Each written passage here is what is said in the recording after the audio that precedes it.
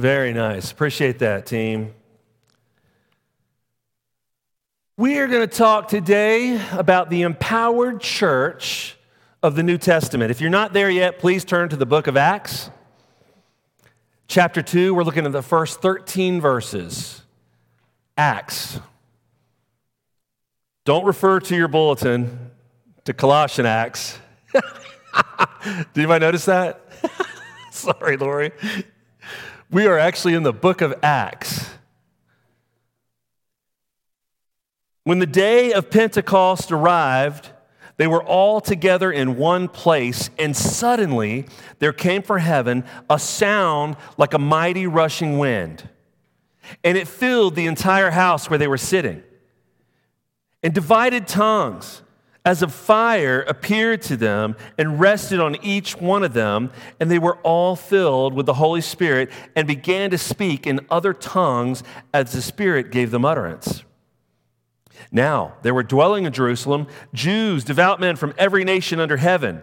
And at this sound, the multitude came together, and they were bewildered because each one was hearing them speak in his own language. And they were amazed and astonished, saying, "Are not all these who are speaking Galileans? And how is it that we hear each of us in his own native language, Parthians and Medes and Elamites and residents of Mesopotamia, Judea and Cappadocia and Pontus and Asia and Phrygia and Pamphylia, Egypt and the parts of Libya belonging to Cyrene, the visitors from Rome, both Jews and proselytes, Cretans and Arabians. We hear them telling in our own tongues the mighty works of God, and all were amazed and perplexed, saying to one another, 'What does this mean?' But others mocking said, 'They are filled with new wine.'" Filled with new wine. You know, the book of Acts covers a time period that was unique, and that it was marked by God introducing the church and its transition. It was unique because the New Testament was being written, and God's people needed special signs. People needed special gifts in order to tide them over until the Word of God had been fully given. As our text reveals, the true and real influence of a church does not depend on how large it is. It does not depend on its members, especially their status, politically or socially. It does not matter or depend on how big or nice the building is or the size of its bank accounts. No, the true and real influence of a church depends solely on the power and presence of the Holy Spirit. Today I want to share God's word with you and allow it to help both of us to understand the meaning of Pentecost and how the winds of God, that is the Holy Spirit, affected the church. Now, this is the dispensation of the Holy Spirit, meaning this is the era of the Holy Spirit, the church age. Please note, though, let me go back. From the day of Pentecost till Christ returns is the church age. This is the era of the Holy Spirit. But I need you to know something. This does not mean that the Holy Spirit did not exist or was not working in the world prior to that time. He was. Of course he was. He is God. But at this particular time, Pentecost, he began to be with us as he is now. So can we personally and corporately experience the meaning of Pentecost? There's our first question for the day. The second is, can everyday ordinary people and an everyday ordinary church do extraordinary things? There's our second question. And the third, which kind of sums up both of those, are we an empowered church? Are we an empowered church? I would like to give some background first to this text so we can truly understand where we're coming from and where we're going with this. After the death and resurrection of Jesus, after presenting himself to so many eyewitnesses, after giving his commands to his disciples whom he had chosen at this presentation of Jesus, right, in his appearing after the resurrection, he was there presenting himself for 40 days. 40 days. He was then lifted up. He was ascended into heaven. But he said something profound to these apostles before leaving. In Acts 1:8, he says, "But you will receive power when the Holy Spirit has come upon you, and you will be my witnesses in Jerusalem and in all Judea and Samaria and to the end of the earth." Now, Jesus, my friends, Jesus was killed during the Passover, all right? And this, of course, this Passover, it was a shadow of something greater, and that, of course, is Jesus' sacrifice, his blood. But the Passover commemorated the coming of the angel of death, that last plague to Egypt before the people were freed. That last plague. On that night, the Israelites were told to sacrifice a lamb and spread over the doorpost its blood. Okay? This particular Passover, when the angel saw the blood, it would literally pass over that house, but it inflicted greatly Egypt, the firstborn sons in Egypt. So if there was blood on that doorpost, the angel would pass over. That's the festival that they're celebrating. And this is when Jesus was killed. And I'd like to say that I think that that might be considered the last Passover because it was Jesus' death, right? It was his ultimate sacrifice. He was crucified. While these others, as it passed over, were inflicted and the firstborns were destroyed and Egypt began to fall apart so that the nation of Israel could be freed, which was God's plan, it was Jesus at this time, ultimate sacrifice. He was the spotless Lamb of God, right, that was killed and sacrificed for God's people. So I see that being the last Passover at Jesus' death. Now, Pentecost came 50 days after the Passover. They are connected. It came 50 days after the Passover. Pentecost was also called the Festival of Weeks or the Feast of Weeks. It celebrated God's provision for his people. And again, I want to reiterate, Pentecost was inseparable from Passover. Again, it was a festival in which God's people were to bring their first fruits as an offering to him. The first fruits. These first fruits stood both for the coming harvest, as well as a sign of thanksgiving for God's provision.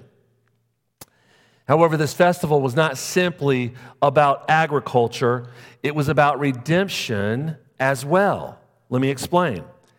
See, after the Exodus from Egypt, where God saved and redeemed his people from slavery, they entered a place called Mount Sinai. Now, entering Mount Sinai, this would be around 50 days after the Exodus. And what happened there? God gave Moses the law. God gave Moses the law. And in this, God instructed his people to celebrate this festival or this Feast of Weeks. And we find this in Exodus and in Deuteronomy, God commanding to celebrate this festival. So, Jewish law required all Jewish people, especially the Jewish men, to come to Jerusalem to celebrate and be in attendance for this Feast of Weeks. This is what we have come to know as Pentecost, the day of Pentecost, that 50 days after the Passover. Again, like the final Passover, I think this could be considered the final Pentecost because Pentecost is fulfilled by the Spirit arriving to the church, bringing in the new life, the New Testament, the new covenant. And that's where we're finding ourselves. That's where we find ourselves. So in the context of chapter 2, we have apostles, 120 of them, assembled in an upper room. In the context of chapter 2, we have Jewish men from every nation under heaven there to celebrate the Festival of Weeks because it was a command. It was part of the law. We have that. And then, of course, we have this very special day called Pentecost. These are the things that are happening on this day. Now, I have to talk about this assembly. This assembly. In chapter 2, our very first word, it says, when the day of Pentecost arrived, the very first verse, when the day of Pentecost arrived, they were all together in one place. Okay, so Jesus had been crucified and resurrected, and he ascended. And in the upper room, the same room that they had, there were 120 of them. Yes, we do understand that there were 12 disciples. One is betrayed, now there are 11. But folks, there was a great following of 120, okay? And they're all in the upper room. And what's interesting is what this assembly is doing. For me, this is the beginning of the church. It's not the church yet, because there's a missing ingredient, but it's the beginning. What are these people doing? Well, they were assembled in prayer. Acts 1:14 says, all these with one accord were devoting themselves to prayer together with the women and Mary, the mother of Jesus, and his brothers. They were assembled in prayer.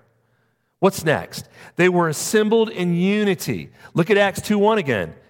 What did it say? When the day of Pentecost arrived, they were all together in one place. You know what Psalms 133:1 says? Psalm 133:1. Behold, how good and pleasant it is when brothers dwell in unity. They were assembled in prayer. They were assembled in unity. They were also assembled in obedience. Luke 24:49. And behold, I am sending the promise of my Father upon you. But stay in the city until you are clothed with power from on high. They are literally living this verse out in obedience to the text that we are studying today. What we read here in Luke is what's happening right now. They are waiting for that power. 1 Samuel 15:22 says this. And Samuel said, has the Lord as great delight in burnt offerings and sacrifices as in obeying the voice of the Lord? Behold, to obey is better than sacrifice, and to listen than the fat of rams. They were there assembled in obedience. And they were assembled in worship. After Jesus ascended, here's what's happened in Luke 24:52. Luke 24:52, and they worshiped him and returned to Jerusalem with great joy. See, they were returning in obedience to Jerusalem to wait for this power that was to come upon them from the Father. And they were doing so as they traveled in worship. And for the next 10 days, they'd be in worship. And then, of course, in Luke 24:53, they were assembled in praise. They were continually in the temple blessing God. This group was together in prayer. This group was together in unity, in obedience, in worship, and in praise. So we can see the start to the body of Christ. We can see the beginning of the church, but it is not fully complete. Let's talk about what they had received. They had received the experience and the saving power of the crucifixion and the resurrection. They did. They had received the Great Commission. Yes, they have. They had received authority to administer the sacraments such as baptism. They were also able to replace Judas who betrayed Jesus. They replaced him with another to take his place. This was under divine guidance. And as we see here, they were devoted and assembled in prayer. So while this body of believers contemplates what they have received so far, this assembly is not ready to set forth on its mission to evangelize. Remember, let me go back to Acts 1:8. Acts 1:8, as I read it, it said, but you will receive power when the Holy Spirit has come upon you, and you will be my witnesses in Jerusalem and in all Judea and Samaria and to the end of the earth. All these components that the assembled believers were involved in, they sound good, don't they? Correction, they sound great. To me, it sounds very churchy when we use words like that. But they were not ready. Not yet. This group, this assembly, was waiting on its true power to become the body of Christ, to become what Jesus intended it to be, and that, my friends, is the church. They were waiting on this power, and it says, the Bible, and like a mighty rushing wind, here comes the promised Holy Spirit. This is the power that they were told to wait for, that we read in Luke. Wait for it. They are. Folks, it had been 10 days. It had been 10 days since the ascension of Christ and the day of Pentecost, because he was there for 40, and Pentecost is 50, right? It had been 10 days, and on the 10th day, we hear this power coming in, rushing in. Now let's talk about power. Power can be used in at least two ways. It can be unleashed or it can be harnessed. So the energy in let's say 10 gallons of gasoline. The energy in 10 gallons of gasoline, for instance, can be released explosively if somehow we drop a lighted match or light that can on fire. We will have an explosion. Or that gasoline can be channeled through a car engine in what we call a controlled burn, used to transport a person several miles, depending on the price of gas, right? But it can transport a person several miles when it is harnessed. Explosions are spectacular. We love them, I know.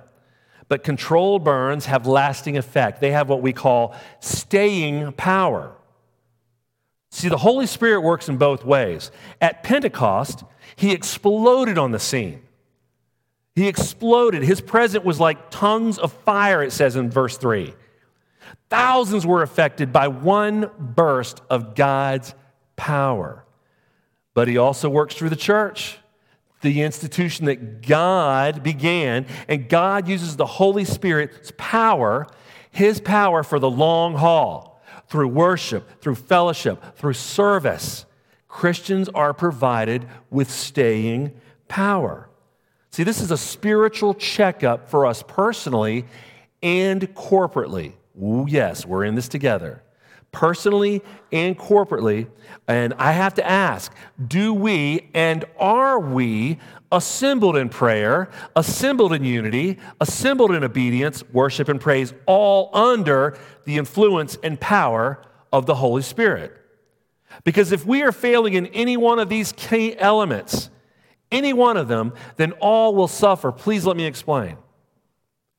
If we wanted to come together to worship, praise, right? If we wanted to come together and worship and praise and pray, what if we had a problem with disunity? What if our church was divided over something, whether small or large?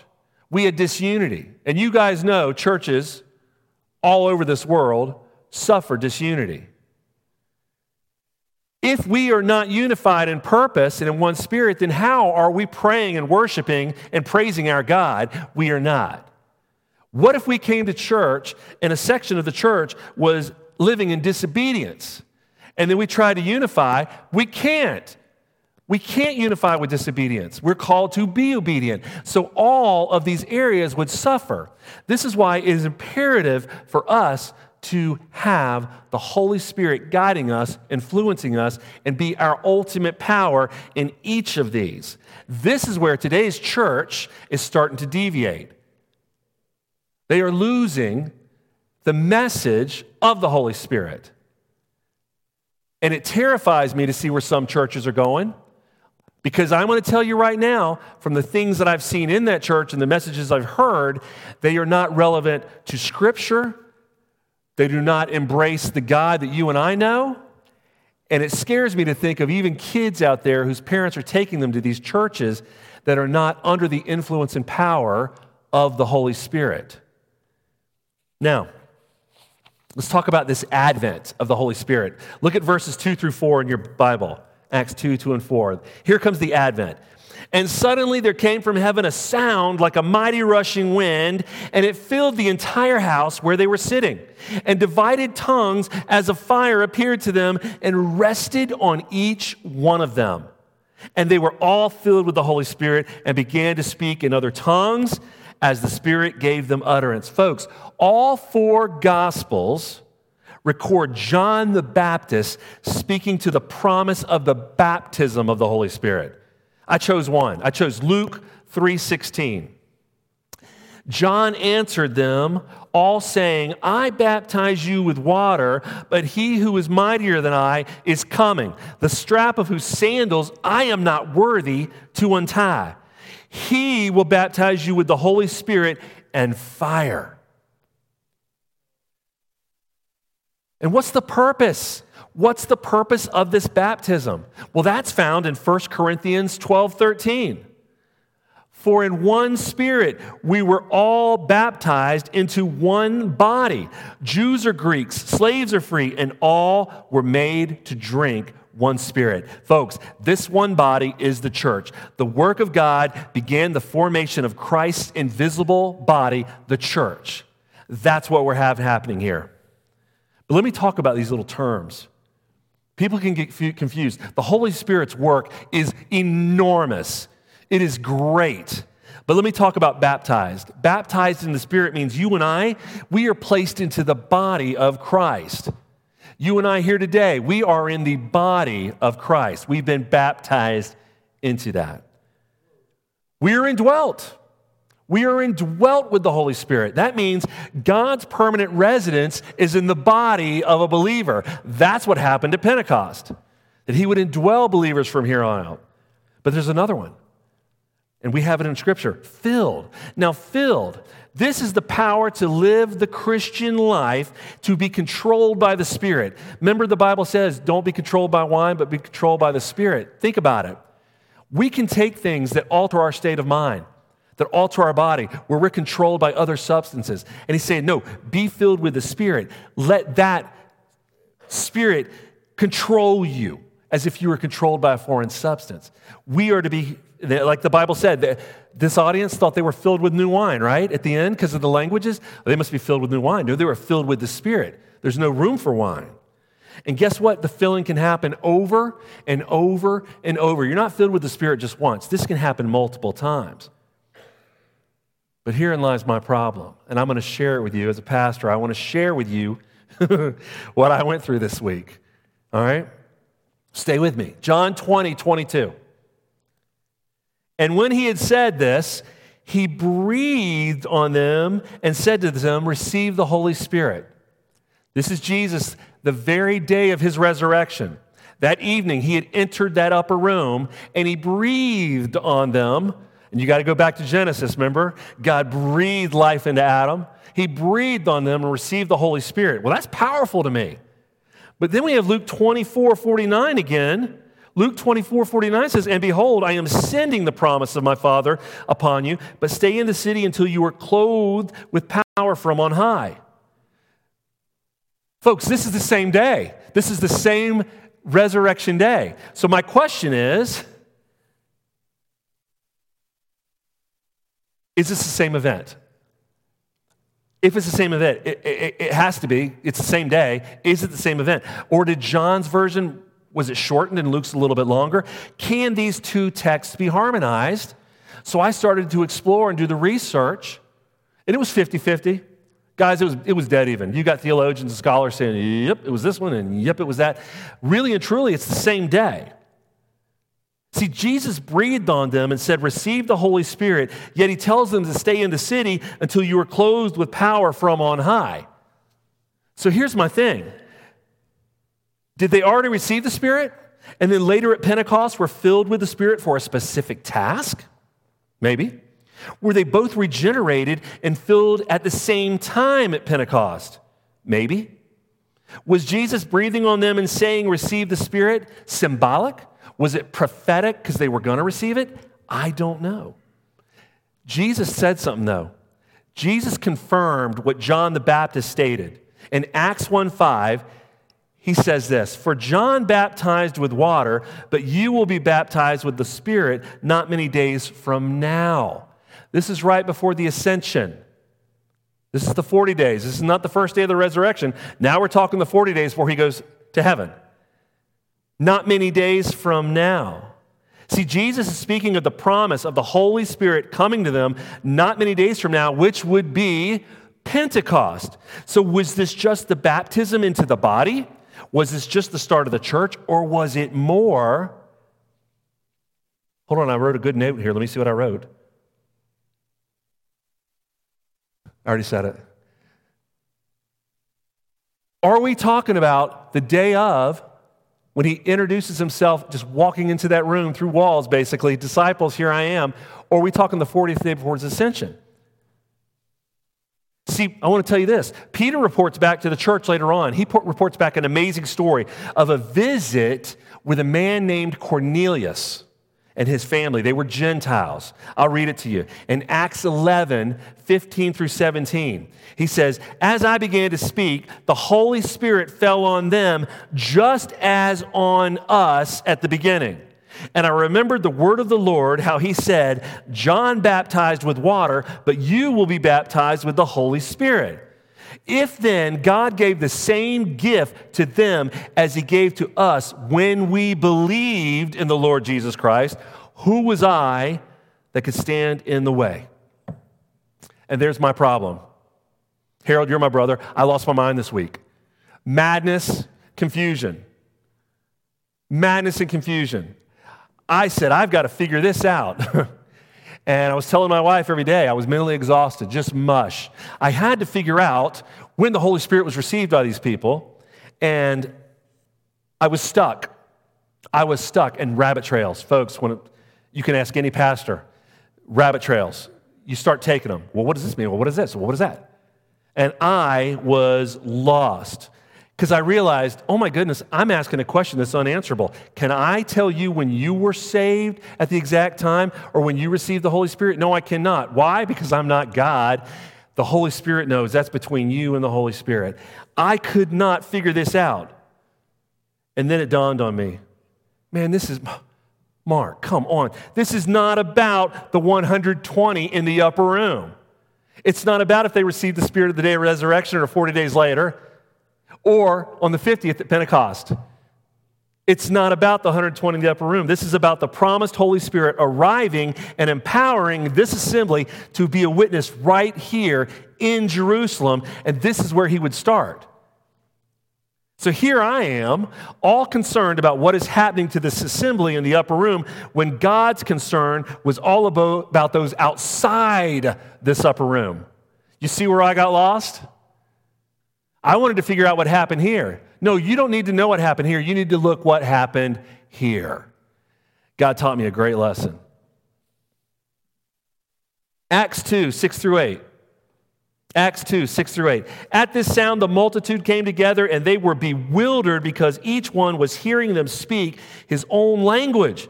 And they were amazed and astonished, saying, "Are not all these who are speaking Galileans? And how is it that we hear each of us in his own language?" What sound?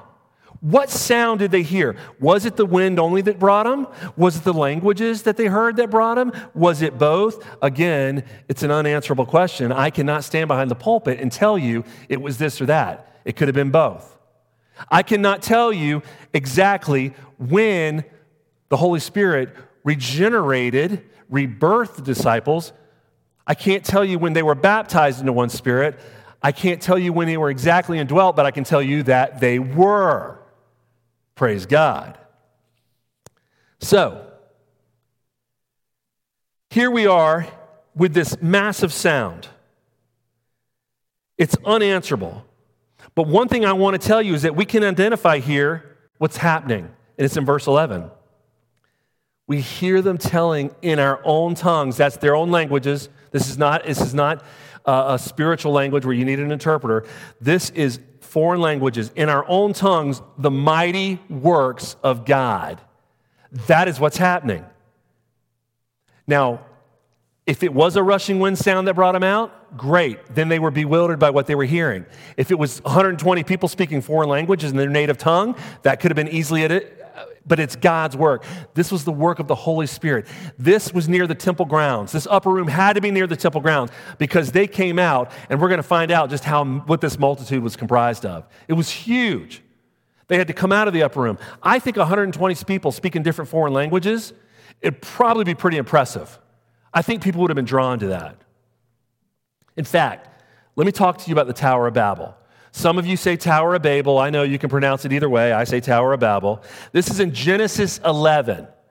God instructed the people to increase in number and fill the earth. That was his command. Increase in number and fill the earth. But the people chose instead to build a city with a tower that would reach to the heavens. See, they wanted to make a name for themselves and not be dispersed over the face of the earth. Really, this was a sin of disobedience, if you want to label it. Or pride. Their disobedience was a sign that it was pride. But God stepped in. God came down, and you know what he did? He confused their languages and he enforced his command for them to fill the earth. If you're just like Jonah and that great fish, if you're not going to want to do what I say, I'll have the fish take you, bring you back. We'll start over. Here again, you're not going to do what I say. I'm going to come down. I'm going to confuse your languages. You'll disperse due to the confusion, right? You'll bond with those who are speaking the same language, and y'all will go to different areas. You'll fill the earth because I commanded it. That's what happened at the Tower of Babel. Now, contrasting this event with Pentecost, and this is what gets me pumped up, contrasting this event with Pentecost, we find the Spirit of the Lord coming down to proclaim the gospel of salvation in Jesus by making this gospel understandable in all languages. Listen, God's disbursement, we have that in the Tower of Babel. And here we have God's provision here at Pentecost. His provision, which is why they celebrated the Festival of Weeks in the first place, his provision was to share the gospel in all these languages. He covered everything. I enforce you to disperse, but I got you. I'll provide. And here he is providing the gospel in every language. In our text, we need to look at the mighty rushing wind. We need to look at the tongues of fire. We need to look at the people speaking in other tongues as God's work in reaching Jerusalem, Judea, Samaria, and to the rest of the earth. This speaking in other languages was evidence to the arrival of the Holy Spirit. So this is the meaning of Pentecost, the arrival of the Holy Spirit, the formation of the church. The Holy Spirit came down to permanently, from this point on to today until Christ returns, to indwell believers, and here is where the church began. Further down, it says Peter gave a sermon. Peter gave a sermon to all who came out. Verse 12 tells us there are some that were amazed, there's some that were perplexed, and of course you have your mockers, always your mockers. But in Acts 2:41, I want you to read Acts 2:41 with me. I think we'll put it up here. Acts 2:41. So those who received his word were baptized, and there were added that day about 3,000 souls. Okay, whoa. Let me think about this. 3,000, okay, so in the upper room, we have all the ingredients of a fine little church without the power yet. The power comes upon them, and through that power, they attract the multitude by speaking in their native tongues, because they're all these native tongues from and this is spread out far, guys. There's no way Galileans from this area could have known all these languages, but here they are speaking ancient dialects. People are hearing this going, aren't these just Galileans? Well, how do they know my language? And what is this mighty works of God I'm hearing about? They were attracted. The church began right then as Peter preached. He preached a wonderful sermon. And there were many, even though they were perplexed, amazed, and mockers, 3,000 believed and joined those apostles on the day of Pentecost, the beginning of the church, where they were indwelt with the Holy Spirit. Everybody read with me. Everybody look at Acts 2. We're going to read together in Scripture. Everybody look at Acts 2. We're going to go to verse 42. Let's talk about this 3,000. Acts 2:42, and they devoted themselves to the apostles' teaching and the fellowship, to the breaking of bread and the prayers. And all came upon every soul, and many wonders and signs were being done through the apostles. And all who believed were together and had all things in common. And they were selling their possessions and belongings and distributing the proceeds to all as any had need. And day by day, attending the temple together and breaking bread in their homes, they received their food with glad and generous hearts, praising God and having favor with all the people. And the Lord added to their number day by day those who were being saved. Grace Fellowship is continuing this day by day. We are a result of what's happening here. This is the building of the church. Those 3,000 souls that were saved that day, it explicitly shows us what they were. It was the beginning of the church. And all those wonderful things we just read, don't we practice those things as well? Aren't we exercising those things as well? We can know what Pentecost means, and we do. We know what Pentecost means. We know that ordinary people in an ordinary church can do extraordinary things when under the influence and power of the Holy Spirit, because we just witnessed it here in Jerusalem. We see that, just 120 people in an upper room. See, it's all about the Spirit's work within us that is evidence of these works. But here's my question. Are we an empowered church? Is Grace Fellowship an empowered church? See, every ordinary church must begin with the power of God to do extraordinary things. You can't get around that. If we are to make an impression on this world in which we live, that has to be the case. We have been baptized into the body. Yes, we have. We are indwelt with the Spirit, each believer. Yes, we are. But are we praying to be filled? See, not all believers, are you ready for this? I'm going to step on some toes. Not all believers live filled or controlled lives by the Spirit. They do not live filled or controlled lives by the Spirit's power. This filling comes with submission, folks, when we submit to Him. And I'll tell you, you're either going to submit to Him or you're going to be submitting to something else. But whatever that thing is, that's what will control you. And we want the Holy Spirit. I have to share this short story with you. Tara and Tom, great friends of mine. I lived in Alexandria, Minnesota for a very short time. I was part of a band up there, getting it going. Had to get out, too cold. Love Minnesota, though. And I developed some very, very strong relationships. We're friends to this day. But I went over to their house all the time to eat because I was single, I couldn't cook, I didn't know what I was doing, and I was sick of Subway.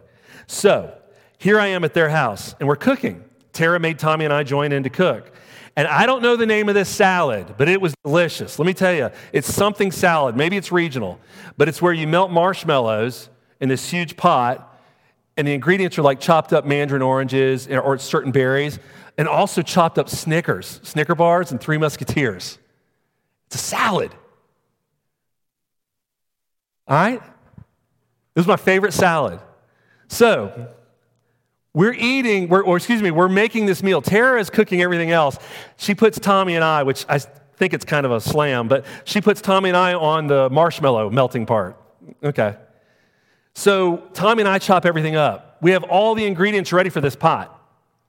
And so we're over there with our 2 spoons. Yes, 2 grown men standing around one pot of marshmallows, just talking. And all we're doing is it's like ping pong, hitting marshmallows back and forth. I think about 8 minutes went by, if I recall correctly. Tara comes over with her arms crossed, one of these things, and does this. See, we didn't realize something. We were just hitting marshmallows. We never turned the burner on. We weren't melting anything. We weren't melting anything at all. We were just 2 grown men. And I realized, my goodness, we had all the ingredients ready. We had everything prepared for this dish, but we didn't have any fire. We didn't have any power to finish it and see it through. And that dawned on me, that story. It dawned on me because it made me think exactly what's going on. So back to the assembly. They were prepared. I had the ingredients. They had the ingredients. They were waiting in obedience, what Jesus commanded. In obedience and in unity, they devoted themselves to prayer, worship, and praise. All the ingredients were there. They just lacked what? Same thing we did. They lacked the power.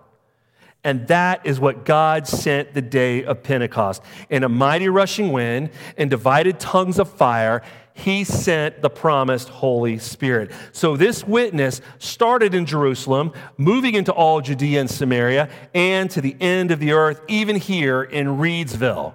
It's a result of the work of the Holy Spirit. So, Christian family, the Holy Spirit lives inside us. And like Jesus told the disciples, he said this, and I'm saying it to you, you will be my witness. He said that you will be my witness in these places. He's saying that to you and I today. You will be my witness. So what do we need to do? We need to pray for the Spirit to take control, to be filled by that Spirit so that you and I can live out our Christian life as a witness, just like the first church did. We are called to that. And when we come together as one body, let's pray for the filling of the Spirit too, so that we can become an empowered church. It starts personally, folks, but it overflows corporately. And why do we want to do this? Because we want to do extraordinary things for the cause of Christ. Let's pray. Heavenly Father, Lord, you know the master plan. We don't. Father, we depend on your word to teach and instruct us in these things. Why you know all, Father, we depend on your word as our instruction, as our understanding, as our knowledge and wisdom. So, Father, we're praying today for your word to speak to us. This is a beautiful place, Father, not the building, but the hearts here of these people. Father, we want to be your witness in Reedsville, in Rockingham County, in North Carolina, and with the missions that we're affiliated with, the rest of the earth, Father. We want to be your witness, but we know that it's not about us. It's not just the ingredients. We can be right in every way, but without the power and influence of your Spirit, we cannot fully meet what you intended us to be. And that's what we're praying for today, Lord. We're starting personally. We're asking you just to change hearts. Father, we're asking you to renew minds and renew hearts under your influence. You fill us, Father. Remove the things that have been filling us up and you fill us. We want to be your witness. And then, Father, when we can come together corporately in unity, obedient to your word in unity, prayerful, worshipful, Father, praising and honoring our God, when we can come together like that under the power and influence of the Holy Spirit, this church will be able to do amazing things for the cause of Christ. That's what we're praying for Grace Fellowship. Father, start with us individually and work on us corporately, Father. That's what we're asking. We want to be a witness to you. We want to be a witness for the cause of Christ. Father, we pray for your Spirit to fill us. Just fill us, Lord. We thank you for the blessing of the Spirit first and foremost, but now we're asking you to fill us with your Spirit so that we can be what you intended us to be. Father, we love you, and we thank you for this word, Lord. Just let it reach down, Father, into the depths of our heart and begin to change us. Lord, change us from the inside out so that the things that come out, the works we see, are evident of the Spirit working in our very lives and in our body of believers, this church. We pray all of this in Jesus' name. Amen.